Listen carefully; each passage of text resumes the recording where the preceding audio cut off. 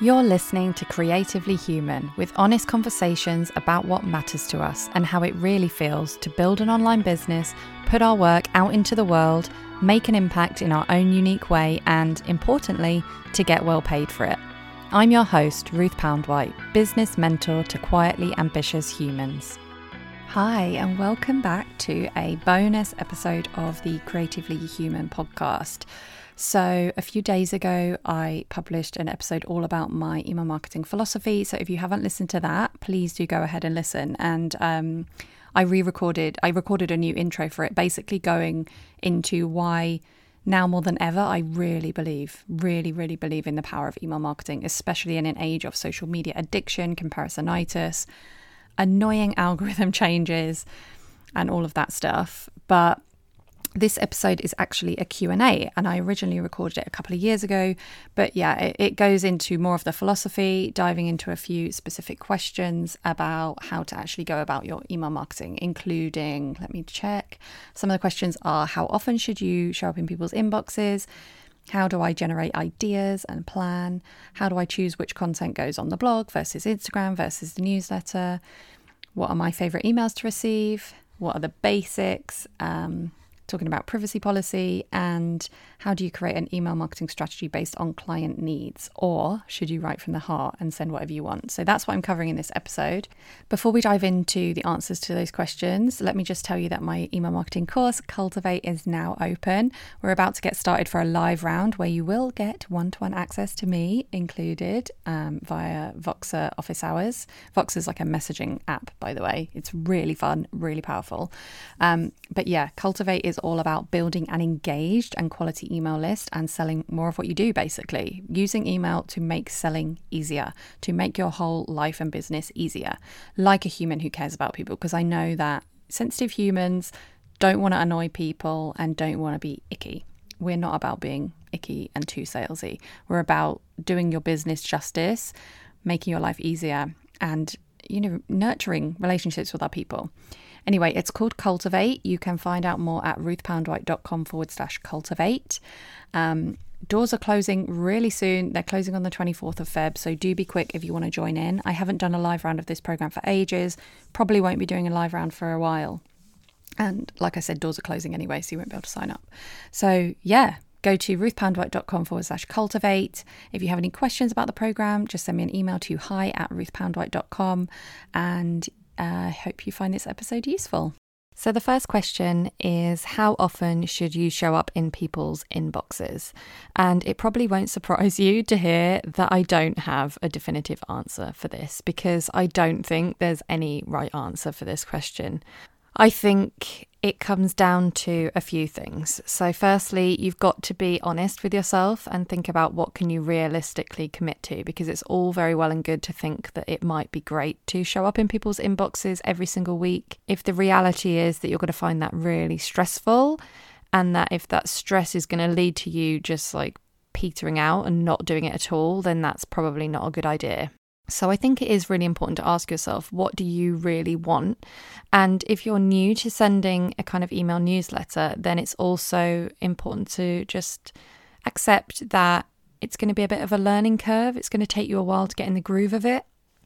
So, for example, with my email newsletter, I started off writing it once every week, and I actually started my email newsletter before I kind of started this podcast and my new business. I was blogging for a little bit and I didn't really know where I was going to take it. So I started the email list with very good intentions, but the thing is, because I didn't really know what I was doing, and because I didn't know exactly what I wanted out of my email list. Like, I didn't know what I wanted to give people out of it, but I also didn't know what I wanted to get out of it myself personally. I found it difficult to stay consistent, and I would go ages without writing sometimes. And then once I got into the groove a bit more, I decided that once a week probably was a bit too much for me. So I changed it to once every 2 weeks, and that seemed to be my sweet spot for a while. I really stuck to it a lot better.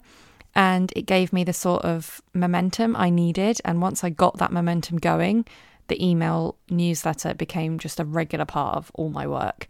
And now I've gone back to weekly, and it's really fine in terms of my workload and what I'm used to, and I know exactly what I'm doing with my email newsletter, and it's just really easy for me every week to have something to say to people. But I'm not afraid to miss one if I need to, and I do that sometimes. And I'm not afraid to send extra emails sometimes if I have something special going on. Obviously, I don't want to bombard people with emails, but it's totally fine to send an extra email every now and again. Of course, if you're worried about GDPR, which is the data protection laws, of course, I'm not a lawyer, so don't take this as legal advice, but you'll want to make it clear to people when they're signing up what they can expect. So I recommend you don't box yourself in by saying something like, I'm only going to email you once a month, or I'm only going to email you once a week. Just say that they're signing up to your email newsletters and from time to time promotional emails and freebies or whatever. And that kind of covers you for everything. So yeah, I don't think there is a definitive answer to the question of how often you should show up in people's inboxes. I think that it's important that people remember who you are and why they subscribed. And I usually ask clients to think about how they react to people's emails. So for example, I'm signed up to several newsletters. I'm signed up to a few from online shops, and they might email me like every day with new products. And to be honest, I personally find that a bit annoying. So I'm likely to unsubscribe. I'm also signed up to bloggers and creative newsletters, and they email me anywhere from a couple of times a week to once a month or even once every few months. And I find that with all of them, as long as they've got a clear thing that they're saying in their newsletters, I tend to remember who they are, whether they email me every week or every few months. So that kind of makes me feel like it's okay to recommend you emailing within that kind of time frame in whatever way feels good to you. And when you do start emailing, remember that it's totally okay to change your schedule whenever you want to, if you need to. It's also worthwhile seeing the response you get. It's worthwhile thinking about how you feel about what you're sending and how you're coming up with the content ideas. So yeah, that is my answer to the question, which is basically there is no answer, but it's important just to think about it and be intentional about it. And I would encourage you to try and make a commitment, even though that commitment can change. Try and make a commitment to doing it on a at least semi-regular basis. And over time, I hope you'll find that it's really, really worth it. Like email marketing at first can feel really slow, especially if you've got hardly any subscribers. You can think like, why am I doing this? You don't get that instant feedback that you do with social media and things, but trust me, email marketing is so powerful. It's so powerful in so many ways. It's so direct, but it's also really great if you're an introvert who just doesn't want to like be talking to people on social media all the time. And I think a lot of us probably want to be a bit more mindful about how we're using social media. So email is a sort of, it's a way to connect with people on your terms and also on their terms, because they get to choose who they allow into their inbox, and that is a privilege to be allowed into someone's inbox. Anyway, I'm going on a massive tangent about this question, so I'll go on to the next question. The next question is, how do I generate content ideas and plan for content? Which is a really interesting question, and I have many, many ways that I come up with content ideas. But when it comes to my email newsletter, the way I write to my subscribers is a little bit different to the way I would write to people reading my blog. It just feels that little bit more personal. I suppose it's like, not that I do public speaking, but if I did, I suppose it would be the difference between talking to people here on this podcast and talking to a group of people in a room, a much smaller group of people. I guess that's the sort of analogy that kind of highlights the way I see my email content as being a bit different to my blog. And I think because of that, because of the fact that it is a bit more personal, I tend to often write whatever I feel like at the time, things that I'm working on at the time, sort of behind the scenes updates sometimes. Sometimes I will share something that's more like what I would put on my blog. So for example, like a how-to on whatever topic relating to business. But yeah, it tends to feel a little bit more personal. And in terms of coming up with ideas, I have a list in my phone. It's basically the same thing I do for ideas for the podcast, ideas for the blog, ideas for Instagram captions. I have a list in my phone, and whenever an idea strikes me, and the reason I do it on my phone and not on my computer is because my phone's always on me and it's really quick to write it down. So yeah, whenever an idea strikes me, I will add it to the list. And I do have separate lists for each of those different types of content. But if there's an idea that I'm not sure where it could go yet, I just put it on a general list. So yeah, it's basically the same as coming up with ideas for any other kind of content. If you're really stuck for ideas, there are some things you can do, like looking at your most popular posts on your blog or Instagram and seeing what people resonated with, noticing the questions that they're asking you. You might even be inspired by other people's email newsletters, and I'm not saying to write the same thing that they've written, but perhaps someone's written something and it's sparked an idea or a question. Sharing kind of personal behind the scenes updates. Of course, it really depends on what your kind of area is, what you're writing about. But yeah. And in terms of planning in advance, I think with my email newsletter, actually, I'm a lot less rigid than with anything else. So not that I'm actually rigid at all with any of my content planning. I have this kind of combination of planning in advance and then picking from whatever I've done in advance and choosing the one that feels right for me in that moment. But with emails, I think I'm even more I go more with the way I feel at the time. The exception to this rule is when I'm launching something or I have a special event or thing going on. Like, for example, right now, as I'm recording this, I am running a free email challenge starting in a few days. And then in July, I've got a community project going. And then I will get a bit more strategic and try and at least tie in some kind of topics with the things that I've got going on, because it's just a good way to mention them more and tell people about what you're doing. I do actually have an ebook all about content planning. It's called Spark. Actually, let me give you a proper link for that. It's ruthpoundwhite.com/spark-ebook. And yeah, it's really affordable book, but it's goes into all the different techniques I use for generating content ideas, and that can be applied to your emails and blogs and all of that. So yeah, basically the short answer to that question is it's kind of similar to coming up with blog posts and other kind of content. It's just I have a feeling for which would go better in my email list and which would go better on a blog and stuff. And that actually ties me into the next question, which was, how do I choose which content goes in the email newsletter or the blog or Instagram or the podcast? And obviously I've covered a bit of that already, because it's often about how I feel. And going back to the first question, when we were talking about how regularly to send an email, I mentioned how it takes you a while to find your groove with how you write emails and how often you write them. And I think this is really important to mention again here, because I think the more you do it, the more you'll get a feel for the role that your email newsletter plays in your whole sort of content ecosystem.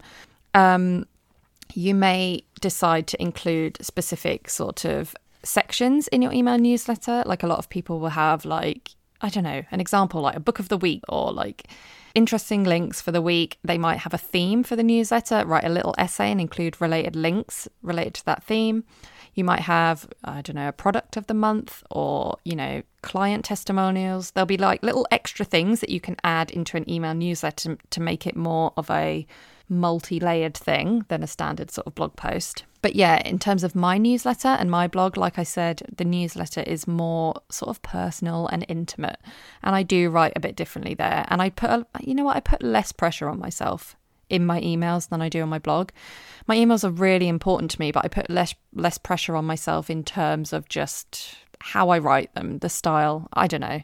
It's very, very personal, but yeah, it takes practice, and I would suggest that you try a few different things. You try switching things up if it's not feeling good. And when you find the right way, it does feel right. So I've only recently found the right way in my newsletter in terms of the different categories. So I have a little essay. I have a little section about working with me. I have a little section about what's new on the podcast. And then I have a section called the week's extras, which is basically anything else I want to include, which is often links to interesting things or links to stuff I've got going on. And that's it. And that took me a while to reach that kind of format, and it'll probably change again. But for now, it definitely feels right. And then I've got something else to say when it comes to knowing which content goes on which platform. And that is, it's fine to put content on several platforms, because the truth of the matter is that we all have limited time and energy. And it's really hard sometimes to think about coming up with the best content for all your platforms.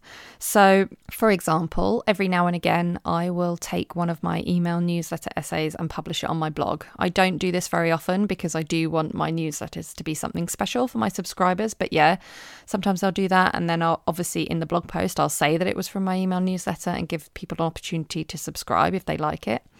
I will also often take a little bit of a snippet or an idea from the email newsletter and use it as an Instagram caption. Sometimes I will totally reuse content. Like, for example, I've got a few blog posts that I've actually turned into podcast episodes. And one time I even took one of my Instagram captions, one of my longer, deeper Instagram captions, and turned it into a newsletter. So these are just all different examples of how I'm sort of reusing and repurposing and recycling my content. And I know sometimes people worry about it. If it's not like unique to a certain platform, will people notice? Will people be annoyed? I always say just come back to how you would feel if you noticed someone doing that. Or would you even notice someone doing that? Personally, I would not be annoyed at all. I think, I support people wanting to make the most of the content that they're putting so much work into creating. So I am a massive fan of repurposing in that kind of way, like not literally posting the same thing in every single place every time, but doing it in a really organic, natural way sometimes here and there. I thought of something else to add here actually, and that's the importance of prioritizing which content does the most work for you, because it can get very overwhelming when you're trying to create loads of content for your blog, for your Instagram, for your podcast, for your Facebook, for your emails. It can get really overwhelming. And for me, I know I have to just drop the ball on certain content sometimes when I don't have enough time. And for me, that really ends up being my blog, because my Instagram and my email and my podcast are all really, really, I guess they're more immediate, the kind of return on investment. A blog definitely has its place, and blog content can do so much for you when it's up there for a long time, and people will find it, years after you've posted it. But yeah, I just wanted to mention that because sometimes you do just have to prioritize, and you do just have to drop the ball on certain kinds of content, and that's okay. Anyway, I hope that helps. The next question is, what are some of my favourite emails to receive? So I am subscribed to quite a lot of email newsletters, and I haven't actually done any prep for this episode, so I haven't written it down, so I'm going to do it off the top of my head. I would definitely recommend signing up to Paul Jarvis's emails.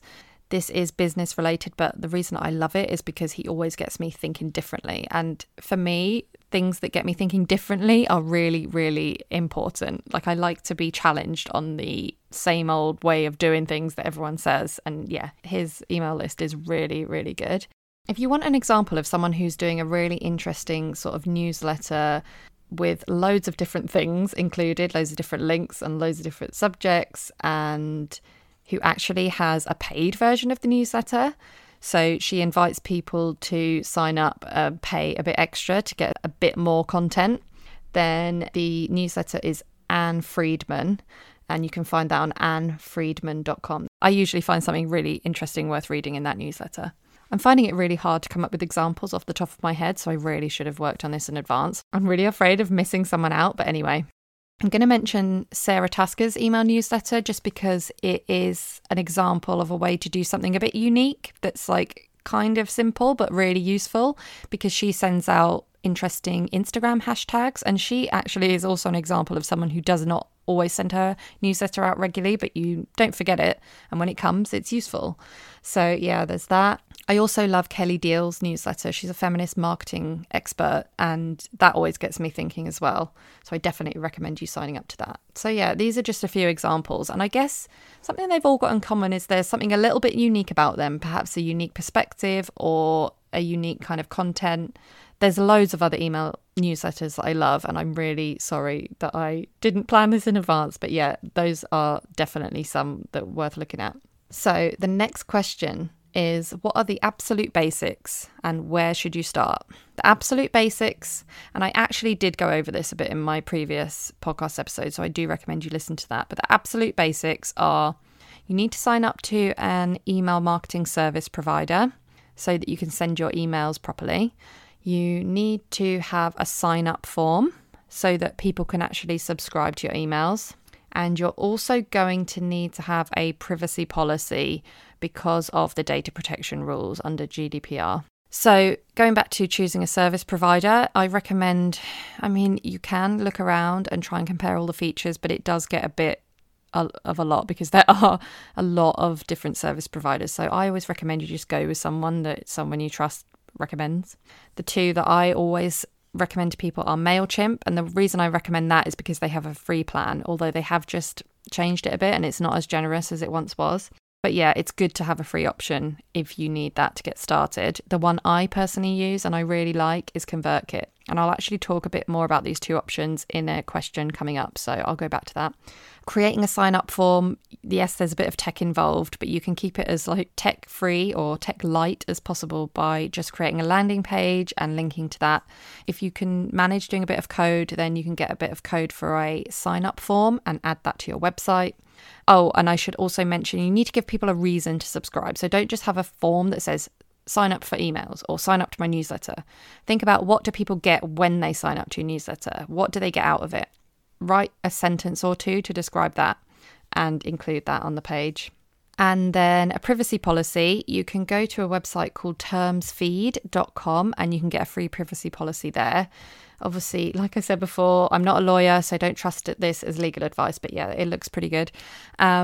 And if you use MailChimp, I believe that you can use their privacy policies to keep things easy. And what you're supposed to do is include a link to the privacy policy on any page where you're going to ask for an email opt-in.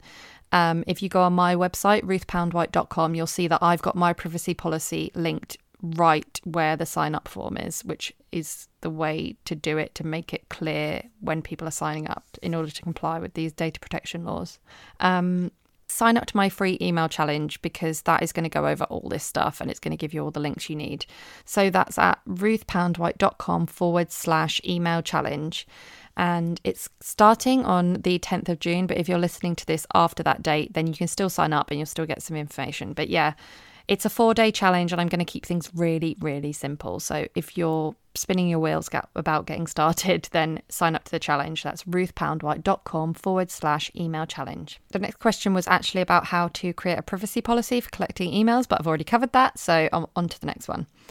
Several people have been asking me about my thoughts on alternatives to MailChimp because MailChimp has recently changed their free plan. I believe they've changed how they count the total number of subscribers. They've removed some features like automation, and basically a lot of people with their current email list are probably going to have to start paying.